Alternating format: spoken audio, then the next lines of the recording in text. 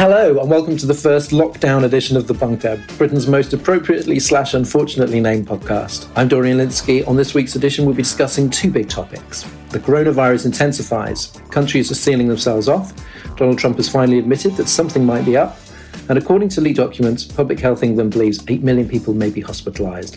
And if COVID-19 is going to change the economy fundamentally, will governments be forced to look again at the idea of a universal basic income? All this and more in this week's edition of The Bunker.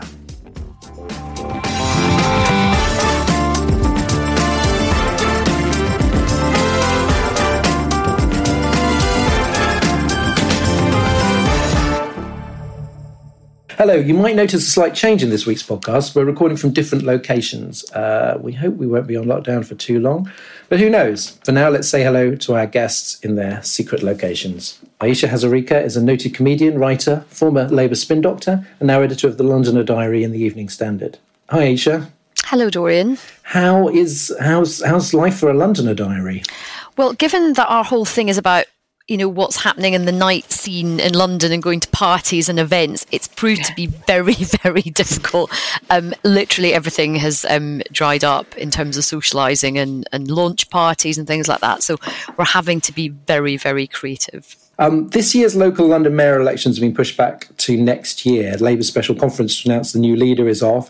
They've even been called to postpone the leadership election entirely.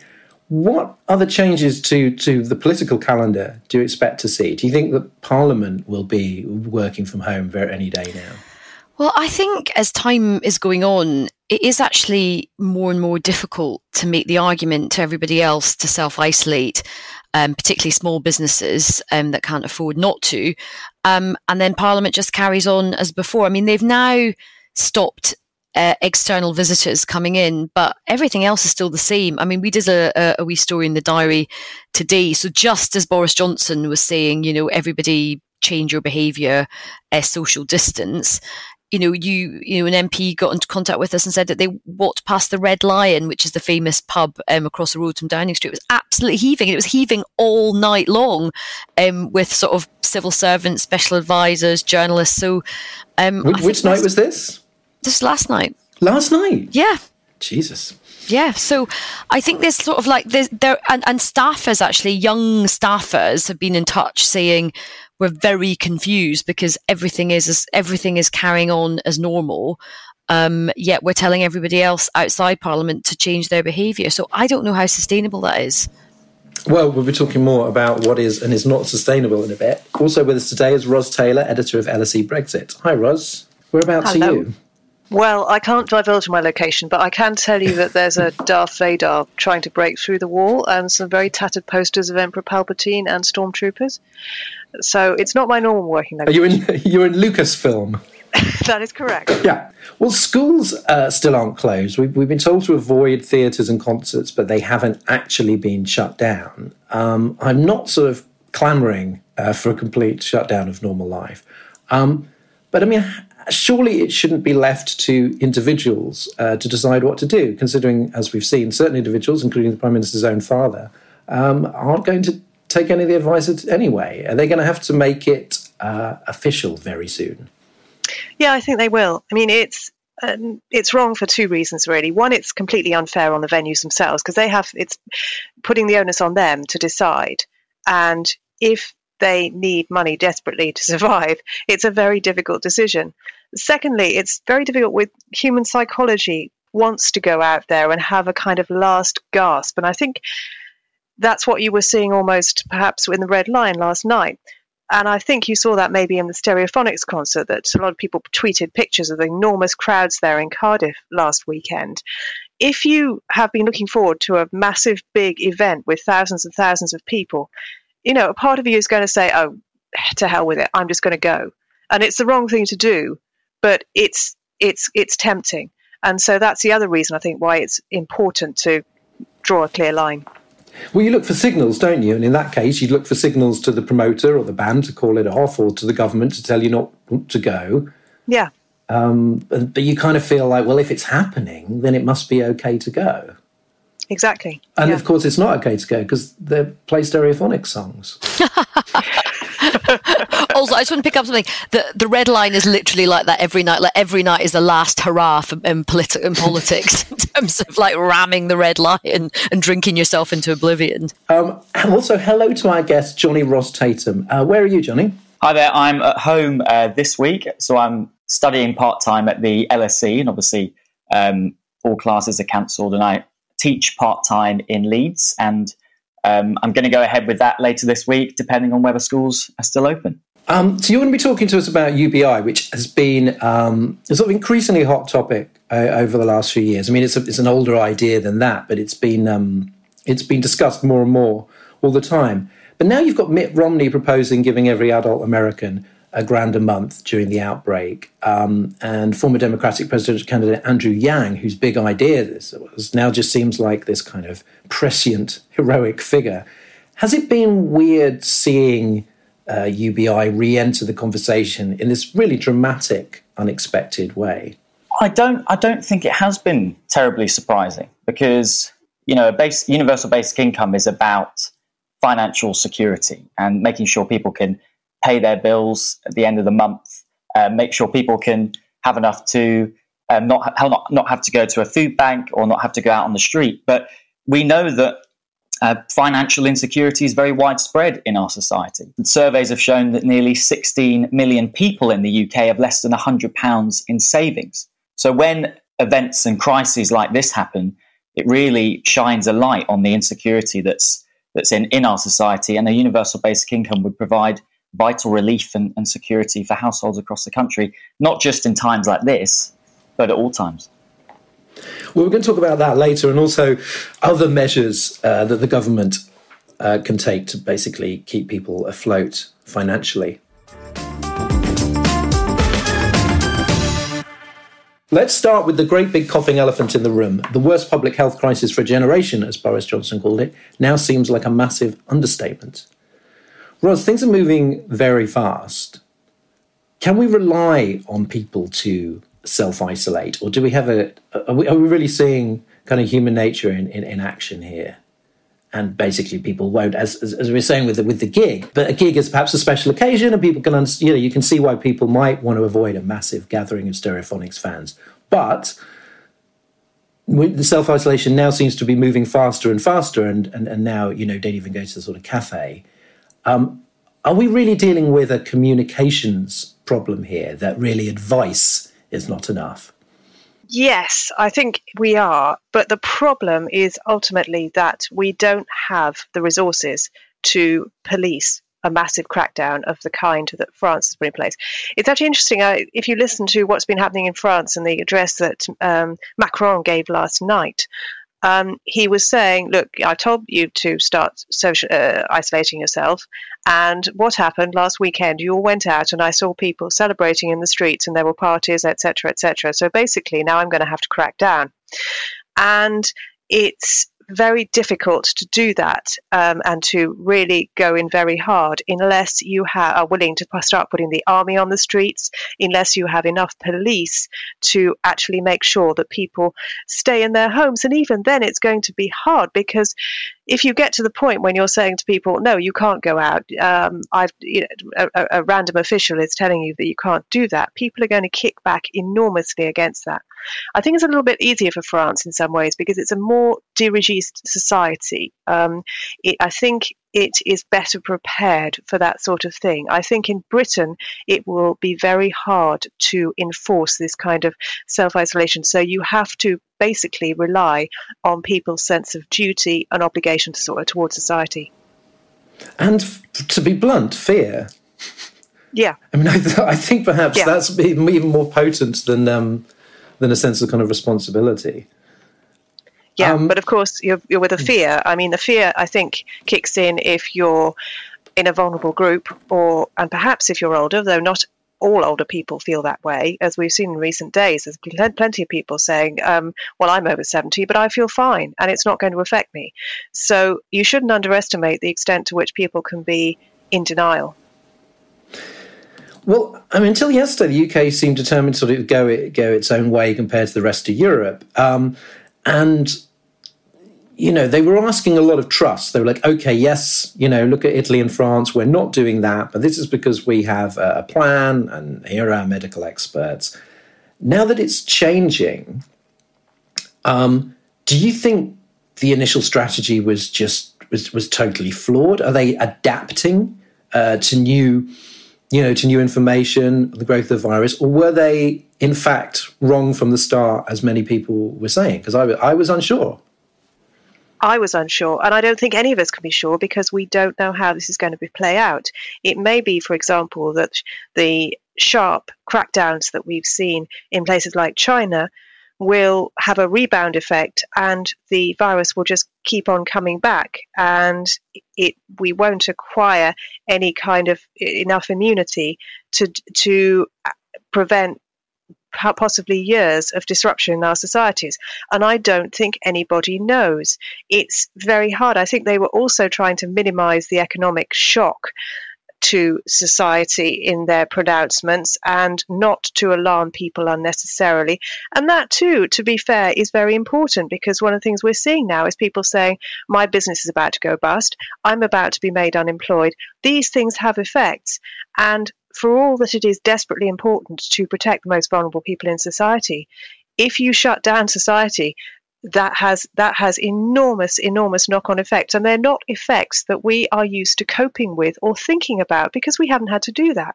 This is completely new territory, and we're just beginning to discover. It's like a Brexit times 1,000 in terms of the unwanted impacts that are happening. Yeah, I mean, it makes even the worst case scenario for no deal seem kind of like a minor road bump. It makes us all nostalgic for Brexit, quite frankly. I mean, I was finding myself thinking I'd kill for a meaningful vote right now. I really would. I miss the Malthouse Compromise. This is what I want to be talking about, not sort of a scene from Contagion. Oh, God, yeah, totally. I mean, I've had to cut back on Twitter enormously recently because I find it very hard to deal with the spectacle of many highly intelligent people desperately seeking confirmation of their hunches and to a certain extent their biases. Well, and there's literally nothing else on Twitter, whereas before, I was always interested in the minutiae of Brexit and what was going on. It was a lively place. Now it's just fear driving everything. Well, I saw Niall Horan from One Direction, ex of One Direction, celebrating the fact that his album was very close to going to number one, and I couldn't decide whether this was just an obscenely irrelevant tweet or actually a rather charming reminder of normality, because 99.9% of Twitter is all about one thing. Well, I mean, I suppose people will be consuming music and content and things like that. So weirdly, I suppose those industries, well, certainly the recorded music side of things will still probably carry on. So in a way, he's probably, in fact, if you're quite savvy, this is quite a good time to promote your music. Well, it's worked. We've mentioned him on The Bunker. Yeah, well, I mean, this is going to do it for him, let's be honest. This is it. He has hit the big time.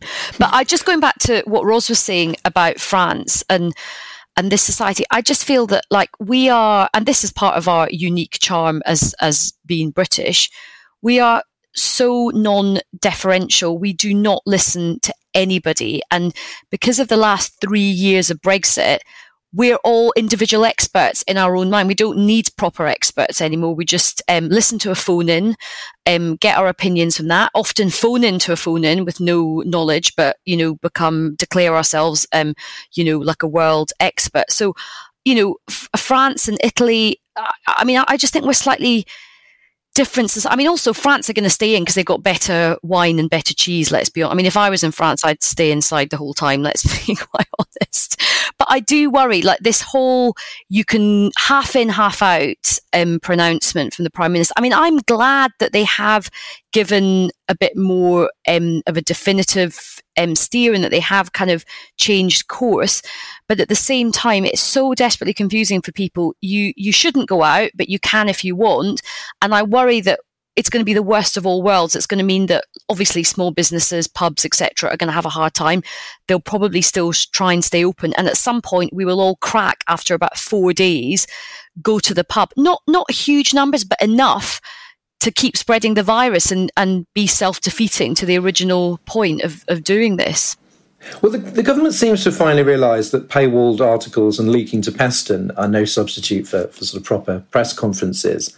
But in that kind of in that period where there wasn't enough official information, it certainly wasn't being explained well enough. I saw some wild stuff about herd immunity, which now appears to that seems to have been misexplained, and so we misunderstood it anyway. But some people were seeing it as some kind of like eugenicist plot from Dominic Cummings to sort of cull the population because herd is like cattle, and therefore they're culling us like cattle, and other sort of conspiracy theories. And so has this been has part of the problem been that this government is just used to releasing information in kind of, through kind of sneaky leaks and anonymous briefings. And actually what's needed is this very, very old-fashioned speak to the nation daily press conference? Well, I think there's a couple of things. I think, first of all, I'm no fan of this government, but they're not the only government to have used these sneaky ways of leaking things. Time immemorial governments have done that. Certainly when I worked, in government. Obviously, I would never do anything like that. But, it was pretty much, Alistair Campbell had his favourite journalist, his Pestons of the day, if you like. And so that's not unusual. However, and on the flip side, I think what you've just said and what Ross said earlier, the biases are absolutely off the wall. This idea, I've been trying to not engage on Twitter that much over the last couple of days because it has just gone completely batshit. And, there were so many people going, ha ha ha, this is the proof that Boris Johnson wants to execute loads of old people. There was a hashtag Boris the Butcher, which, I am no fan of the man, but that is just, for a start, these are the people who vote for him. Why is he going to want to sort of kind of exterminate all of these people? So I think everybody, does need to calm down a bit. It is, really quite sensible people I've seen just come up with ridiculous things. But the government has not helped itself in a crisis like this. And it's tough for them, but communication is critical. And what they should have done from day one is establish these press briefings. I'm glad they're happening now. But I also think they have to make sure that they allow the medical and the scientific experts the freedom to really run those press conferences the way they want to and answer the questions they want to, and they're not sort of cowed or hemmed in. So I think where we are is better now, but the comm strategy has been pretty woeful. And as you say, people putting articles behind paywalls, even if it's only just for an hour or 2 hours, we're so thirsty for information at the moment from the government that if anything comes out, we often make our minds up within half an hour of it coming out. So it's those first few moments are kind of golden in terms of getting information out to people. A big problem too is that this feeds very easily into the austerity narrative. And after 10 years of the government putting into place measures that in many cases, have ensured that poor people suffer as a result, many people, in some ways understandably, jump to the conclusion that they are now putting into place a policy that is going to ensure poor people and disabled people suffer. And it's part of, I've seen a sort of crossover, if you like, between those two narratives, and they've moved very easily between each other. And so that's partly the government's fault, of course, in terms of the things it's said and the way it's behaved in the past and the way that Johnson in particular has abused and broken down our trust in him. And now he suddenly wants it. And so I do get why people think, well, why the hell should I believe you now? Well, he's coming out and it's sort of trust in me, trust the experts, and he's a hard pitch man for that idea. He's not exactly he's not a trusted narrator in terms of dealing with something of this magnitude. Yes, he's been the sort of showboater that took a huge gamble on Brexit and it paid off. For him in the short term, it's paid off. But yeah, you're right. He's not a trusted narrator on this. I found I've had to think very, very carefully about reining in my obvious tribalism on this, because I am no fan of this government, but I want them to succeed right now because we all need them to succeed in terms of how this goes forward. But yeah, Ros, you are right. It's hard for people to trust in them because of their past record. This could actually be an opportunity for Boris Johnson. often big crises are in some ways, like, believe it or not, good for premierships. It gives you something to define yourself by. You can put your shoulder to the wheel, you can try and be this kind of father of the nation type figure, show everybody that you're straining every sinew to look after your citizens and all this stuff.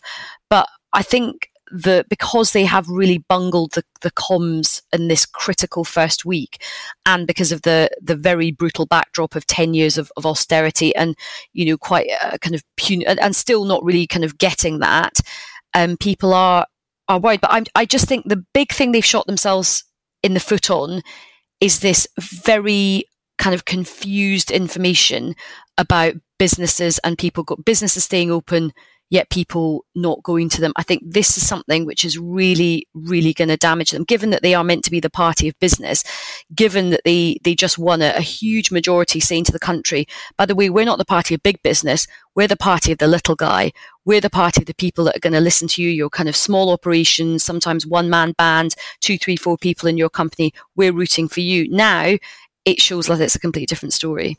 Ros, the supermarkets have said that their no-deal kind of wargaming has actually helped them with this, and they're constantly... Not according to the scenes I saw in Sainsbury's this morning, it hasn't, but anyway. Well, they are constantly saying we have got... but this is the problem, that for the supermarkets, they've kind of worked out how to keep the supply chains going. I mean, not indefinitely, but certainly for now. But perhaps what the message of no-deal kind of planning has sent to average shoppers is stockpile. And so people are kind of stockpiling in quite sort of a run. Like, no one's told them to stockpile. Nobody has said, oh, we're going to run out of toilet paper and pasta. This was obviously before any sort of talk of a lockdown. So I just wondered whether somehow we've sort of trained people to be ready to stockpile. All those jokes about lentils and big bags of rice we made on Romaniacs have brainwashed the nation. Yeah, it makes you realise as well how relatively few people must have been stockpiling for Brexit, presumably because so many people thought it was a good idea compared to now when everyone is literally piling in.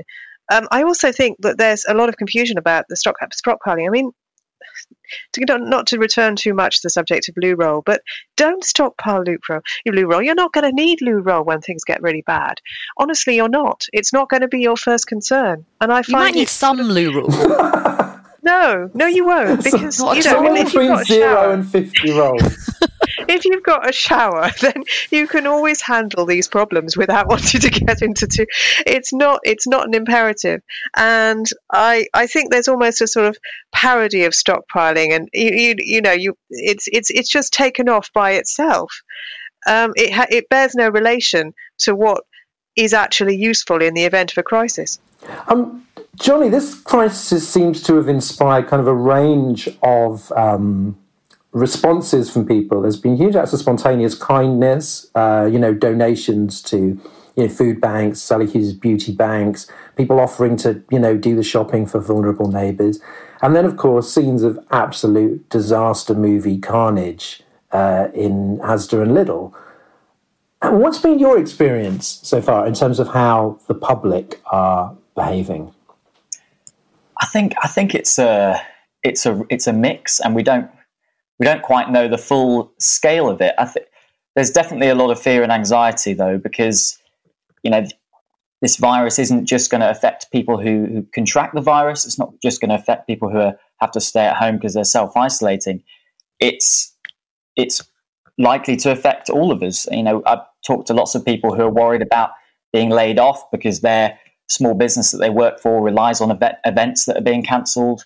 A lot of sole traders are understandably worried that their income is going to be shot due to this crisis. So there's lots of people worried about what's going to happen, and so it's kind of in a way it's likely that there is going to be some panic.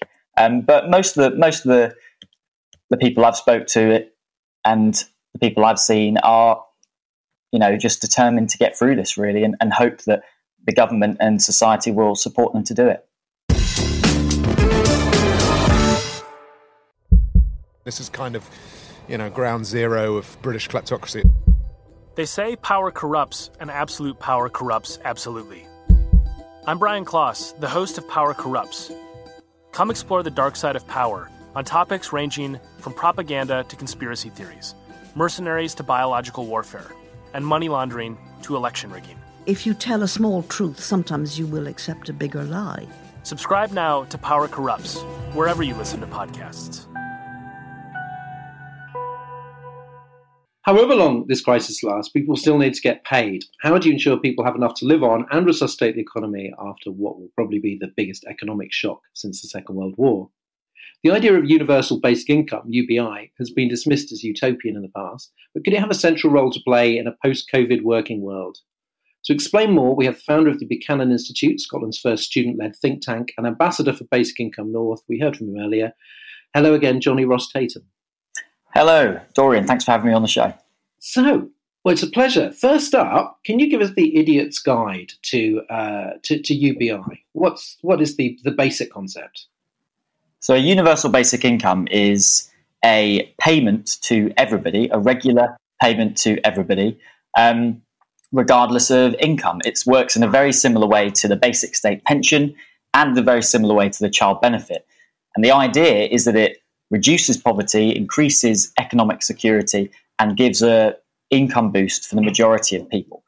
The highest earners in most models will essentially pay their UBI payments back intact, so it doesn't enrich Premier League footballers, but it should give an income boost to the majority, reduce poverty, and provide that vital economic security, which would be really crucial for many households at this time during COVID, but also in other times as well. And supporters of UBI range from kind of utopian socialists to Silicon Valley libertarians and it's people, on the right. How does it bring all these people together? Do they mean different things by it, or are they approaching effectively the same policy but from kind of different angles? It's very rare to find a policy that kind of attracts love from across the spectrum. It is rare, and it always has done, actually. I think it was originally supported. It's been supported by Martin Luther King. It's been supported by people like Milton Friedman. So it's always had support from across the political spectrum. I think it's gaining traction now because the challenges we're facing with economic insecurity are very widespread, and some people are supporting it because they can see the threat of automation. But economic insecurity and the need to increase and strengthen security for families and households is a need right now. So that's why I think its support for it is building across the political spectrum. And that seems to be accelerating further with a crisis like COVID, because it is shone a torch on how insecure many of us are, and actually how inadequate the safety net is, particularly in this country after 10 years of austerity. Where in the world has it been put into practice or even road tested, and what kind of results have we seen? It's been trialled in many different countries, and the trials have been almost universally successful. Trials in Canada in the 1970s, for instance, found that with better financial security, people were actually healthier, and it reduced the stresses associated with financial insecurity. People were less likely to go to hospital on account of physical or mental illnesses. And this was then backed up by the recent trial in Finland. And in some cases, given particularly women more power to leave abusive relationships because they're no longer reliant on their partners for their survival. One point that lots of people might say is, well, if you give people unconditional income, like a UBI, universal basic income, it will stop people working. There hasn't been any trials around the world where people have worked less with a universal basic income. People will still work with this payment. They'll just have more money and more financial security. And that has significant benefits for health, but also for local economies. And how expensive would it be? Because I suppose a lot of people who maybe haven't, done the reading on this, their initial instinct is just like, well, how can the government afford to give, X billion pounds away to people? What's the kind of the funding model for it? Well, generally, there's a variety of proposals in the UK that have been done by economists and think tanks. And generally in the UK, the proposals for a UBI range from, at the lower end, £50 a week for an adult, upwards to £120 a week, and an amount about £40 to £60 a week for children, and also a higher amount for pensioners.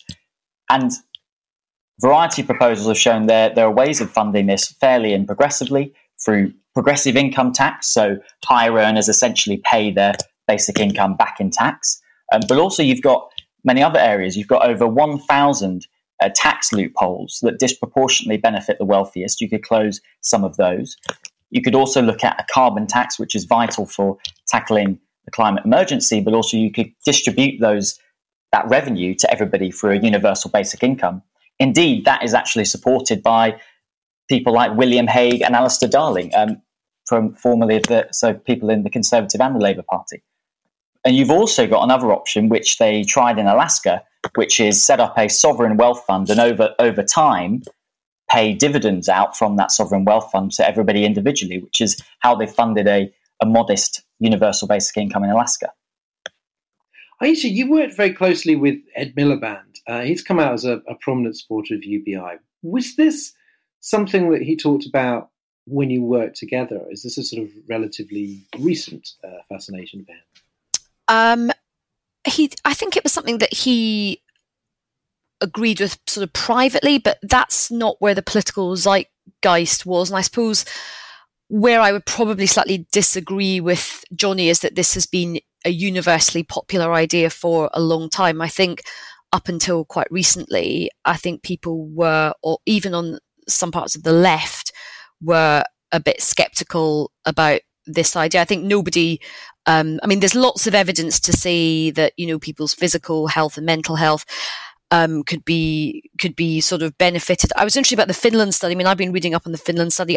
My impression was slightly less positive in terms of productivity. It certainly didn't really show that people dropped out of work, but it didn't show that people kind of were more productive with their work or upskilled. And I think one of the things that a lot of people, particularly on the left, have criticised UBI for is that it isn't maybe the panacea to what are already quite deep structural problems in the economy. For example, the gender pay gap, the lack of childcare that keeps people back, or lack of social care, the issues of sick pay. I think it's very interesting when someone like Mark Zuckerberg pronounces that we should have a universal basic income, but he won't pay his tax properly through Facebook. So there's lots of other things that need to be closed up. However, I think it's an idea that may have found its time in this emergency coronavirus situation. It's interesting that Andrew Yang, who was one of the US presidential candidates for 2020, he proposed a universal basic income and sort of got laughed at. And now it's something that the government in America is indeed, possibly looking at as a short-term economic emergency measure to tide people over. So it could be something that in the short term is adopted.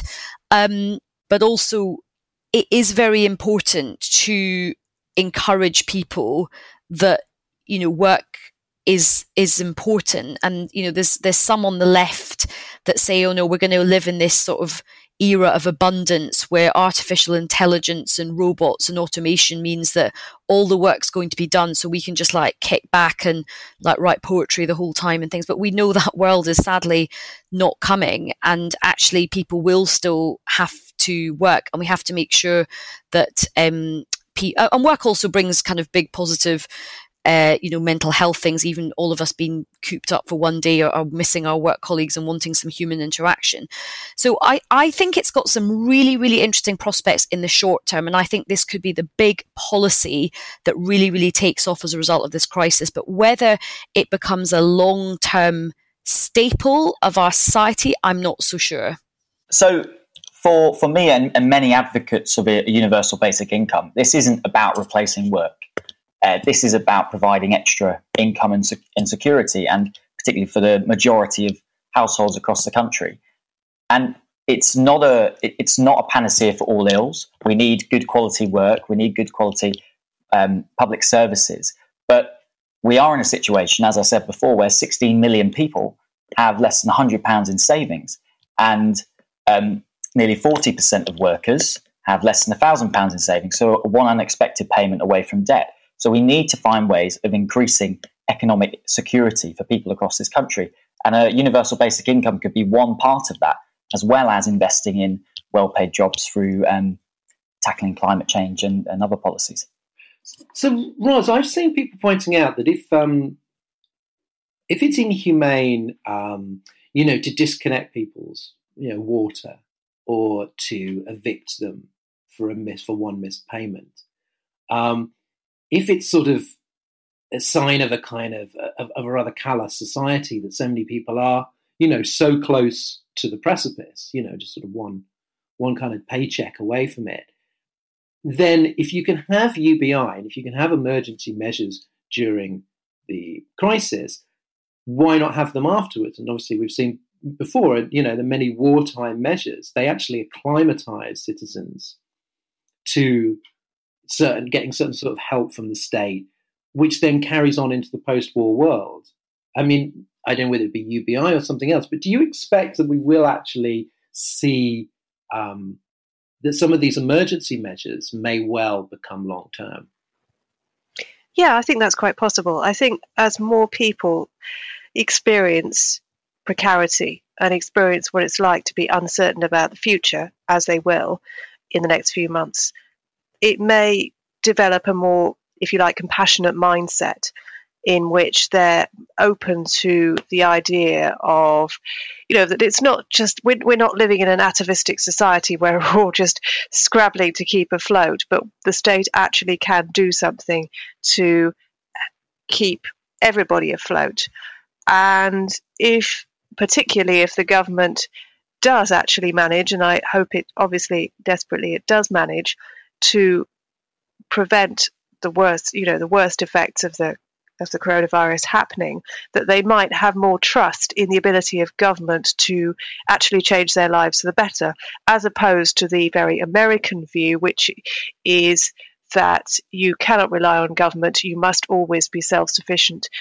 That is the way forward. So I think there could be a step change in thinking, optimistically.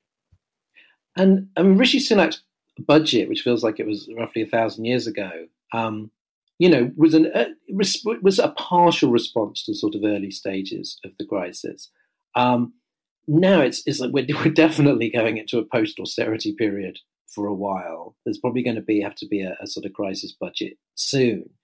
Do you think that the government is going to have to be involved in kind of degrees of state intervention that Jeremy Corbyn would never have dared suggest? There is just no time now for your kind of traditional conservative, hands-off free market ideology. Yes, this is a difficult sell for Conservatives, clearly, because the idea of free handouts is anathema to much Conservative thinking. But there is another way of looking at it, which is that a UBI would reduce red tape and bureaucracy, which we also know that Conservatives hate. It was one of the big selling points of Brexit, ironically, given it's quite the reverse, but that European red tape would be removed. And also Johnson in particular, I mean, populists like catch-all, easily understood measures. We've seen in Eastern Europe people like Viktor Orban handing out sums of money, for example, if you have a certain number of children. And those are very easy for the public to understand. Similarly, a UBI would be very easy for everyone to understand, and it has that advantage in populist terms. The risk, I think, when Conservative governments, if Conservative governments implement this, is that you see a reining in of other benefits, which are then which is justified by the introduction of UBI. So they say, oh, well, we don't need to provide this anymore because everyone has this basic income, so we don't need to provide the basics anymore. And that might start to happen, particularly in the years after one was introduced. Aisha, what do you think we're going to see from the Chancellor? Well, I think I think that he is going to have to really revise his budget. I mean, his budget that he unveiled to much fanfare last week really feels like it was a different time. And I think a lot of spending might have to be slightly deferred. I think they're going to have to increase a lot of, day-to-day spending, which was not really in the plan. A lot of the last budget was future spending and borrowing for future infrastructure projects. And I just feel that I do agree with Ros that this would be a very easy kind of virtue signal thing for them to do. And it would also be the right thing to do to give people some comfort at this time. There's so many, the government's getting absolutely hammered at the moment about freelancers and the self-employed, the people who are meant to be the backbone of the economy, because, they're seeing all their income falling away. So this it's a good PR move for them, and it's the right thing to do. But I think we do have to sort of get real about the long-term consequences of it. As Ross said, what they give with one hand, they would more than likely take with the other. So they would get a huge amount of, great press, and the tabloid press, the right-wing press, etc., saying, hooray, hooray, this is this, fabulous thing. But what would we find down the track? Tax credits will probably be cutting back. We know universal credit is already really, really difficult, and there was no extra money put in that in the budget last week. Housing allowances, which have already been trimmed back, could be cut even more. So I don't believe that this government has had a completely ideological shift, and I don't believe it will have a completely ideological shift. I think they're being pretty ruthlessly pragmatic for political reasons, and because of the sort of drama that's right in front of us. But I think it's naive to think that if we get through this, that they would commit to having this. It just goes against every sort of principle that they don't really believe in giving free stuff out to everybody. We had a huge amount of controversy over cutting back of child benefit to just 2 children. They were just on the brink of axing free television licenses to the over 75s. That's had a stay of execution because of the coronavirus. So this is not a government, even with this slightly more populist man in charge, this is not a government which loves giving stuff away for free. And also, we are not a public which actually loves giving stuff away for free. I mean, let's remember the Labour manifesto had loads of goodies that people were well, briefed on, from free broadband, and the public sort of rejected that. We also talk about people being more compassionate, but I hate to go back to loo rolls. I think the whole loo roll and pasta saga has shown us that we are not living in some kind of compassionate nirvana yet, unfortunately. In the short term, former US Treasury Secretary Larry Summers put it well. There's a difference between economic time and financial time, and economics, obviously, the machinery of the economy. But even if that stops, financial time, which is having to pay kind of rent, mortgage, insurance, etc., bills, that goes on. It's basically when the two become disconnected, you have huge problems. Now, I've seen already it's happening here, it's happening in the States. There are mortgage payment holidays. There are moratoriums on rent and utility bills. People are not being punished if they can't make payments. But it seems that this is being done by individual banks and companies. And I wonder, things are moving fast, like we've said. Does the government have to kind of come up with a big plan to reassure people who are worried in numerous sectors that they're just not going to be able to afford to pay the bills? No, we can't leave it to the private sector alone. We need to have very clear information from the government on how they're going to support people, as France has been doing, with guarantees that paying bills for utilities in particular will be halted. And it's been very clear on those things. It's made sure that nobody will lose their job as a result of the coronavirus. While culturally Britain is not set up to do that, I think it is something that people are going to be more and more clamouring for in the coming months.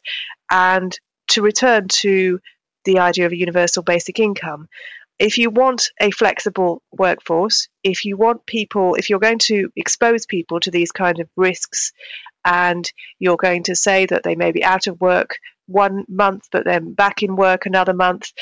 And that may be the case for the next few months or so, as people are perhaps rehired and maybe even sacked again as there's a second wave or third wave of the virus. There will be so much uncertainty that the government really has a big role to play in providing them with a degree of certainty about their ability to carry on functioning.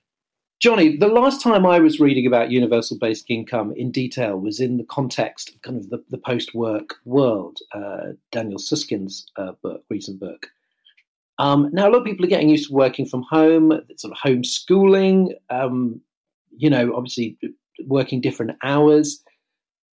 But do you think that UBI will play a role in rebuilding the world of work when we get back to normal? In terms of this crisis, I've been arguing for having a UBI permanently, but in terms of this crisis, we need something right now, immediately, to put money into people's hands to support households and the economy during this crisis. So we need an emergency UBI right now to go straight into people's budgets, into people's bank accounts, and to support them during this crisis. But after the crisis, it will provide vital security for many people when they go back into work. We've come to the end of the podcast, which is when we usually ask the panel for their escape routes from politics. But now we're all locked in our own rooms, the question of which music, TV, books or movies we're relying on takes on a new relevance. Johnny, as our guest, we'll start with you. What is your very necessary happy place? What's distracting you? Going to the park, if we are allowed out in this crisis, going to the park and having a walk or a run outside. Imagine if you've been escorted by a bobby back from the park and told you cannot leave the house. Is there like a TV show or a book or something you escape into when you're on lockdown? I think just watching a series with my partner, just on our sofa. That'll be an escape. That sounds good. Aisha, how about you? I've actually been quite enjoying the early part of this lockdown just because it's giving me an excuse to binge outrageously. So the thing I have binged on, and I absolutely love it, and I make no apologies for it, it's called Love is Blind on Netflix, and it's the most deranged show I've ever seen. It's like Love Island, but on steroids. And at first I was like, oh, this is terrible. And then I'm like completely sort of sucked into it. So that has been my guilty pleasure. And I've also been watching, I haven't finished it yet, but I've been watching Noughts and Crosses, on the BBC iPlayer, which is really good as well. Ros, how about you? Well, I'm a bit late to this, but I've just discovered the Rule of Three podcast, which Aisha probably knows about, but I didn't. And it's very, very good value. So it's a comedian every week talking to a couple of other comedians about their favourite bits of comedy.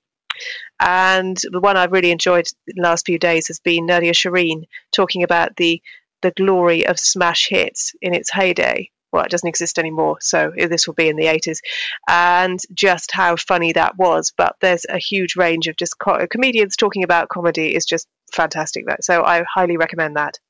So I've got two things. One is the trip to Greece, because we're not able to take a trip anywhere. And normally you watch Steve Coogan and Rob Brydon in these picturesque locations and feel envious. But now it's just like science fiction. So it's like, oh my God, look, they're going to restaurants and they're sitting very close to each other. And it just feels like it's sort of rather poignant. And of course, it's very funny and they do all the impressions. There's another thing, it's a podcast episode called The Case of the Missing Hit on a regular podcast called Reply All. And it's so incredibly trivial. It's just somebody who swears that he can remember a song, like literally every melody, every word, a song from the 90s, but can't find any evidence of it online. It's as if it's been wiped from history. And the whole thing is like an hour-long, incredibly dogged investigation to find out what happened to this hit. Did it ever exist? And if so, why does nobody else remember it? And it's just a kind of delightfully trivial, compelling distraction. And that's the end of this week's Bunker. Thanks very much to our long-distance panel, Johnny Ross Tatum, Aisha Hazarika, and Ros Taylor. We will be back in some form next week. Subscribe to The Bunker on Apple Podcasts and follow us on Twitter at bunker_pod. Thanks for listening. See you next week and take care.